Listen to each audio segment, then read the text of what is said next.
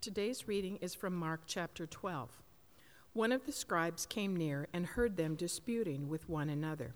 And seeing that he answered them well, he asked him, "Which commandment is the first of all?"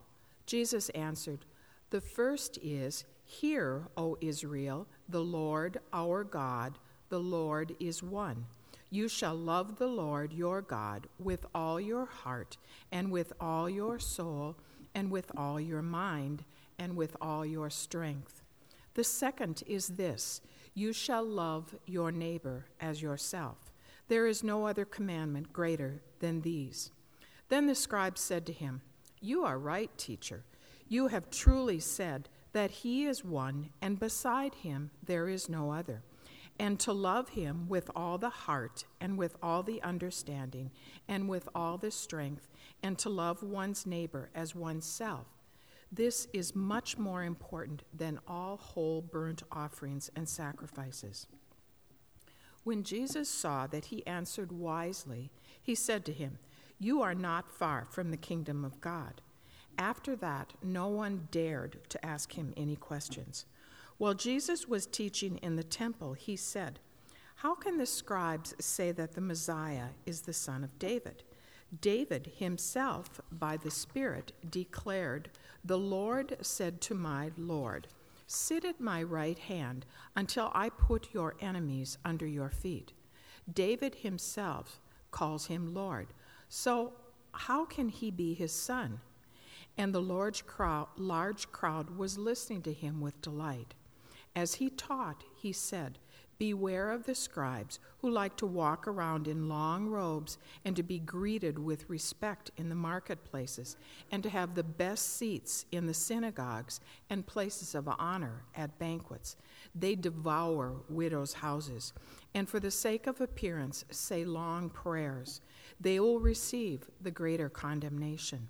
He sat down opposite the treasury and watched the crowds putting money into the treasury. Many rich people put in large sums. A poor widow came and put in 2 small copper coins, which are worth a penny. Then he called his disciples and said to them, "Truly I tell you, this poor widow has put in more than all those who contributing to the treasury. For all of them have contributed out of their abundance, but she, out of her poverty, has put in everything she had, all she had to live on." The Gospel of our Lord. You may be seated. Oh, don't worry about that. You're good.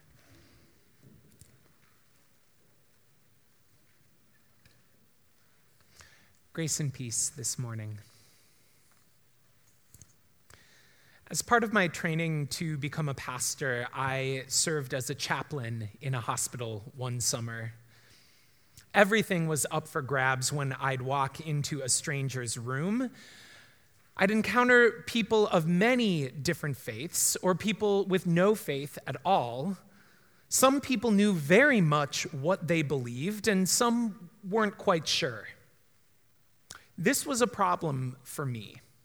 How could I provide good spiritual care to people with spiritual beliefs that were unfamiliar to me or unknown even to them?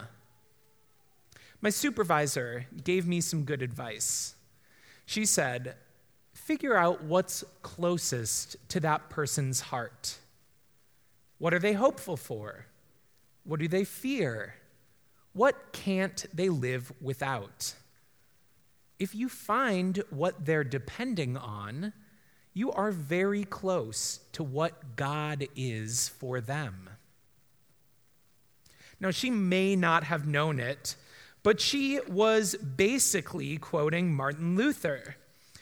Luther, in his explanation of the first of the 10 Commandments, which is, "You shall have no other gods before me," said this, "Anything on which your heart relies and depends, I say that is really your God."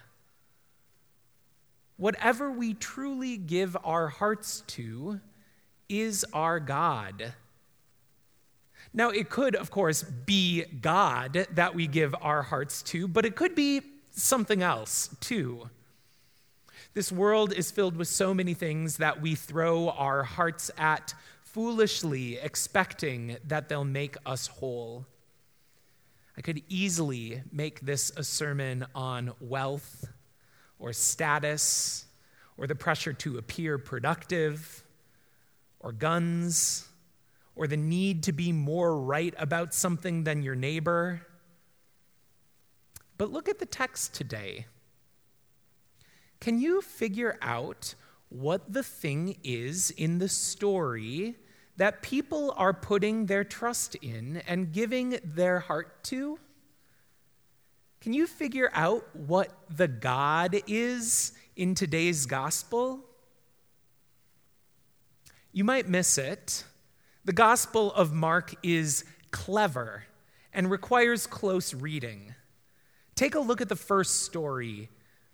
A scribe comes to Jesus and asks him what the first commandment is. He's not quizzing Jesus on which commandment is number 1 in the 10 Commandments. He's asking Jesus for wisdom. Out of all the directives from God in all the books in the Hebrew Scriptures, which one is the most important? Which one is the most central? Jesus answers him by quoting the book of Deuteronomy. "Hear, O Israel, the Lord our God, the Lord is one. You shall love the Lord your God with all your heart and with all your soul and with all your mind and with all your strength." And for good measure, Jesus adds a quote from the book of Leviticus. "You shall love your neighbor as yourself." And the scribe agrees with Jesus, and for good measure, he comments further, saying, "This is much more important than all burnt offerings and sacrifices." And Jesus agrees with him, and for good measure, Jesus says to the man, "You are not far off from the kingdom of God." And they high five, and the credits start to roll. But wait, rewind the tape a little bit. Zoom out a little bit. Did you notice where they are while they're talking about the futility of burnt offerings and sacrifices? Oh, they're at the temple in Jerusalem, the place where people are literally offering burnt offerings and sacrifices, like right in front of them. Religion is the God in this story that we give our hearts to that is not actually God. We've seen this happen, each of us in our own way, haven't we? Where churches or religious people have made what they do and how they do it more important than the God we encounter in scriptures and in the person of Jesus. Heck, half of you are at Mount Olivet because you've left another church that was overly strict or hiding its anxieties by desperately clinging to rituals, or where it was more important for people to appear holy than to be loving, or where they wanted to build a wall between the church and its business and the community outside. Not that we're any better here, by the way. We just go about idolizing church in a different way. Like, did you know this? When Lutheran pastors get together and talk about our churches, the very first thing we do is talk about how many people are at worship each week. Not how our congregations are loving God with heart and soul and mind and strength, which Jesus seems to think is important. Not how our congregations are loving neighbors as ourselves, which Jesus also seems to think is worth noting. We talk about how many people are coming to show up to our stuff, our budgets, our building expansions, how many burnt sacrifices and offerings we're getting. Religion has a really tricky task. It's got to point us to God without becoming the God we give our heart to. It's especially tricky because religion can look a lot like other parts of our lives. I usually go to Hy-Vee on my way home from church on Sundays, and recently it struck me how similar the experience there is to worship here. I'm around other people, and I can talk to them if I want, but usually I don't. There's a pattern to where I park and which aisles I visit. They give you a small piece of bread. And there's even this call and response thing I do with the cashier that's as ritualized as any prayer we say here. How are you? Did you find everything all right? Do you have a Fuel Saver rewards card? Thanks, have a great afternoon, go in peace, serve the Lord. Okay, maybe not that last part, right? But you get it. It's easy to think of coming to church as running an errand, checking off another item on your list. You go to the grocery store to get food, you go to the gym to get your needs met for physical exercise, you take your car into the shop to maintain fresh oil, and you go to church to take care of the God part of your life. It's a transaction. You put something in and hope to get something out, and then the exchange is over. Or in the story this morning at the temple, you trade your burnt offering in for a blessing from God. But that's not what Jesus says is the point, is it? We're not in this thing together to get our spiritual needs met and arrange this place so that we can get them met most efficiently. We're in this church together so that we can love God with all our heart and soul and mind and strength, and so that we can love our neighbors as ourselves. When we think that interacting with God is predictable, like a transaction, and that it only happens here, and that it only affects one part of us, then we've made religion, rather than God, our God. A transactional church misses the living God in our midst. God is not about transaction and a tidy exchange. God is about conversion. Now, conversion, it's not necessarily a one-time moment where you realize God's powerful presence in your life and commit to following Jesus, though that does happen for some of us.